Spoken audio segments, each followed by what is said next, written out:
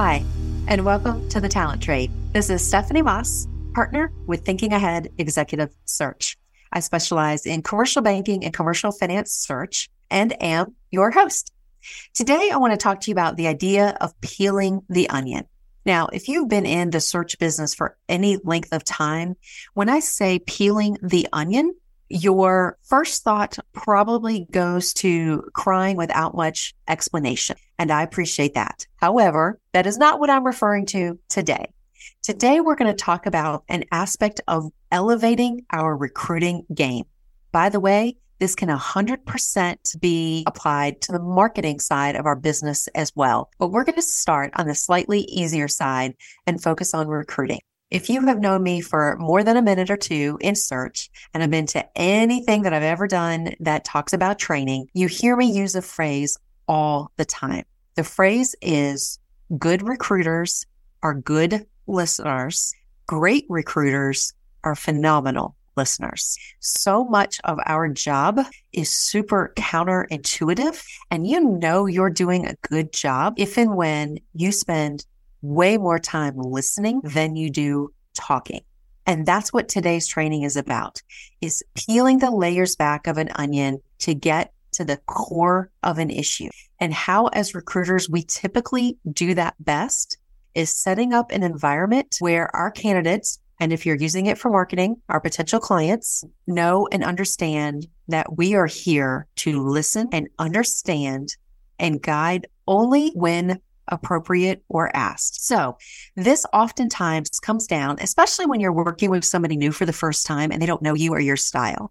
I will tell you, I have candidates and clients that I've worked with for years or known for years, and they know that when we get on a call together, it's their time to talk. And they just fall right in line. They just jump in and know right away what to do and start talking. But in a newer relationship, we have to set the stage for that. So here's a couple ways we do this. Again, keep in mind, good recruiters, good listeners, great recruiters, phenomenal listeners. A great way to set this up is to become a fan and a habitual user of your mute button. When we go into an active listening mode, oftentimes we're told that doing things like going, and doing verbal cues that we are listening can be helpful. And they can when you're a highly disciplined listener. For most of us that are newer in our listening skill set, a little less seasoned, we use it too often, and we use it to cut people off. And they stop talking shortly after we go, So a great way to start setting the stage is when you ask a question or you introduce an idea or you make a statement like, tell me more about that. Hit the mute button. What this does is it brings awareness and intention to when it is our time to talk. Unfortunately, most of us recruiters are talkers by nature. And look, that serves us well in certain environments. So when it comes time to listen, we need to develop a discipline to, I used to say all the time, shut up and listen, but I feel like shut up is so harsh. I know that's crazy, but whatever. So I heard somebody last year say the phrase, zip it and listen. And so that's what I'm going to say going forward. Zip it and listen. Until you've learned to become a really seasoned, disciplined listener, that is our call to action here, is you ask a good question, you hit mute, and you zip it and listen, okay? By the way, if someone goes, hey, are you there? Are you listening? You take it off mute and you go, hey, I hope you don't mind. I'm just taking a couple of notes. I want to make sure I understand what you're saying, or I want to make sure that I'm really getting a grasp on what you're saying, or I want to remember what you're saying. So if you don't mind, I'm just taking a couple notes, hence the pauses. If you even get called out on it, most of the time you don't, but you can always say that if you do. Then the next key, when you become really disciplined at knowing when to talk and when not to, and using your mute button accordingly, then what we can do is we can ask questions that help guide the person we're talking to talk more. And the whole point is, in being a better listener, we're trying to understand. We're giving them a platform to share what's on their mind and get a better understanding for their situation, what's important to them. Again, this sets us up for an opportunity for influence when it makes sense, and it allows us to keep their best interest in mind and in our hearts. So here's some ways that we do this. questions are the key. When you first start in this business, and I can remember doing this like it was yesterday, probably because even though I've been in it for a long time, I still do it like it was yesterday. But nonetheless, we ask surfacey questions. And as a byproduct, we get surfacey answers. Surfacey questions typically have a yes or a no or a 2 to 10 word answer. Again, that's fine to start. These are what I call warm-ups. So this is like taking the skin off the onion. You're not crying yet. You're not getting into the heart of anything, but you are setting the stage that, hey, we're going to start talking and I'm going to ask some questions. Then once you get past what I'll call level 1 questions, we start to get into some better questions. By the way, better questions are often statements like, tell me more. That's interesting. How did you get to that? And again, sometimes they sound like questions, but they're really statements. And sometimes they're statements that really sound like questions.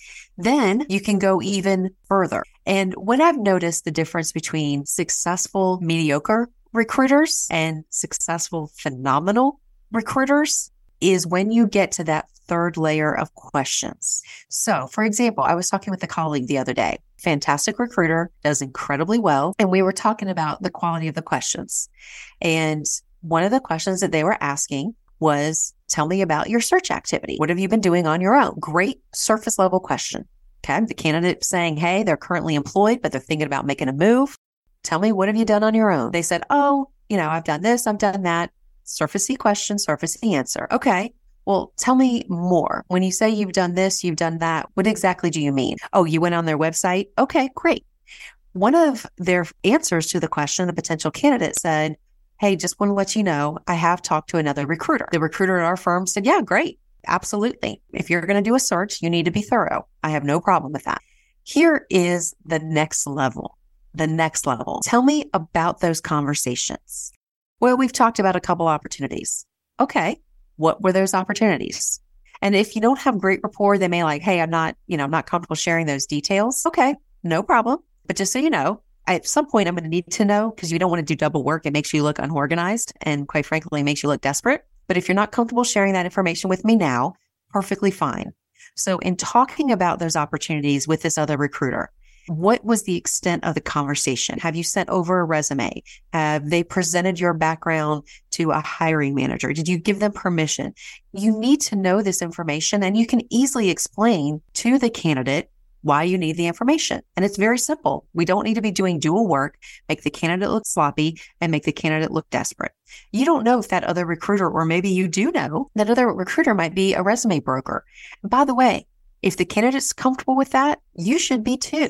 It may limit the opportunities at which you can present them, but what's done is done. And again, we're focused on what's in the best interest for the candidate. So that is fine, but you need to know the answers. When I brought this up with the recruiter, his response, it made me so proud. He goes, yeah, I asked all those questions. And I was just like, yay. Anyway, other types of questions, you may be talking about a commute situation. Hey, I work in the DC market. Commute is critically important if folks have to go to the office. So tell me about your commute. Well, it's about 45 minutes.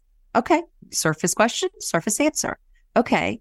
Well, how does that impact your work-life balance? I mean, generally speaking, it's fine. I mean, it's annoying and that's fine, but whatever. Okay. Well, tell me more about that. When you say it's generally fine, if you were going to make a move, how would an increase in commute time affect your work-life balance? How would a decrease in commute time affect your work-life balance? And then you listen. And then suddenly they start talking about things like, well, hey, I really don't mind the current commute because that's my downtime. I love listening to podcasts. I do this, I do that. Or, hey, you may find out things like I take our kids to school 3 days a week. It's right on the way because of my commute. If it was longer, I wouldn't be able to do that. I like that time with my kids. Or you just find out all kinds of things that impact their decision making and why they make the decisions the way that they do. Same thing. One of my favorite ways to have this conversation is when we're talking about compensation. Now, sometimes it's due to laws in the states that we work. And sometimes I just find I get better answers. Instead of asking people what they currently make, I ask them about, hey, what are your compensation expectations in this search? And again, it's a surface question. People typically give me a surface answer. They will say things like, well, I'm currently at this and I make a base of this and a bonus of this. but I'd like more, or I want 10% more, or whatever the case may be. Again, surface question, surface answer. So then I go down to the next level, peel back that onion. Okay. Well, tell me from your perspective, I'd be curious. When you think about an increase, what would that mean to you and your family? Or the idea of making an increase, tell me where that comes from, why that would be important to you. And then you listen to their answers, and then you ask more questions about their answers. Sometimes I hear things that are say, well, I mean, I've kind of always been taught that if you make a move, it should be for more money. Okay, well, yes, that's often very common, but I'd like to talk through that with you a little bit. If you're in an unhappy situation and I got you more money, but it was a better opportunity, could those things offset? Or tell me how you'd feel about that. Or tell me what you'd think about that. Now we're going deeper. This is where we get meaningful conversation. By the way, thinking ahead, we're a big proponent of using scripts.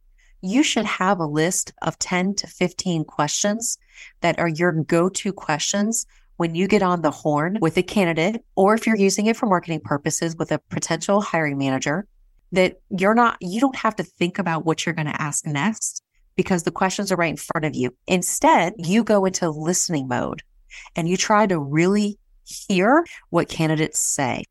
When I say great recruiters are phenomenal listeners, I encourage you to go follow or shadow somebody that you think is a great recruiter.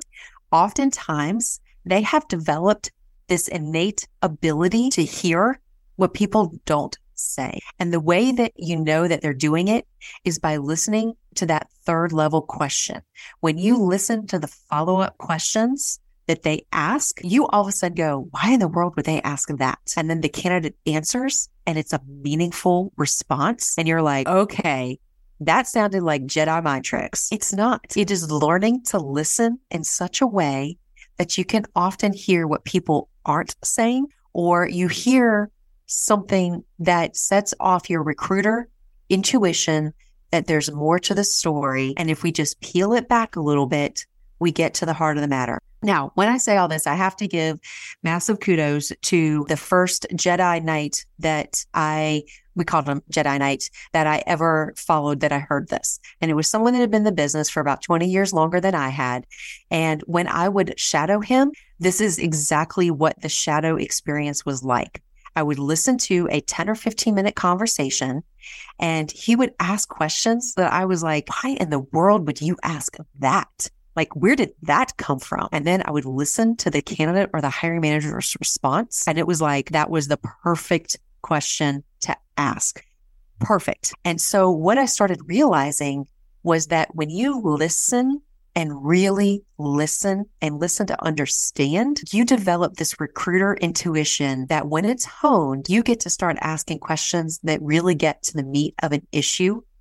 And it is in that level of partnership with a candidate that ultimately allows you, again, to keep their best interest in mind and at heart, but it gives you opportunity for influence when influence is necessary. So I hope this helps. If you need any help drafting questions, or if you feel like the majority of your questions are surfacey level 1 questions, I encourage you to go through them and try and find level 2 or level 3. Ask colleagues, ask other folks you respond. If you get stuck, please reach out to me. I am happy to suggest resources, training materials we've used in the past, or just one-on-one help you walk through anything that makes you a better question asker.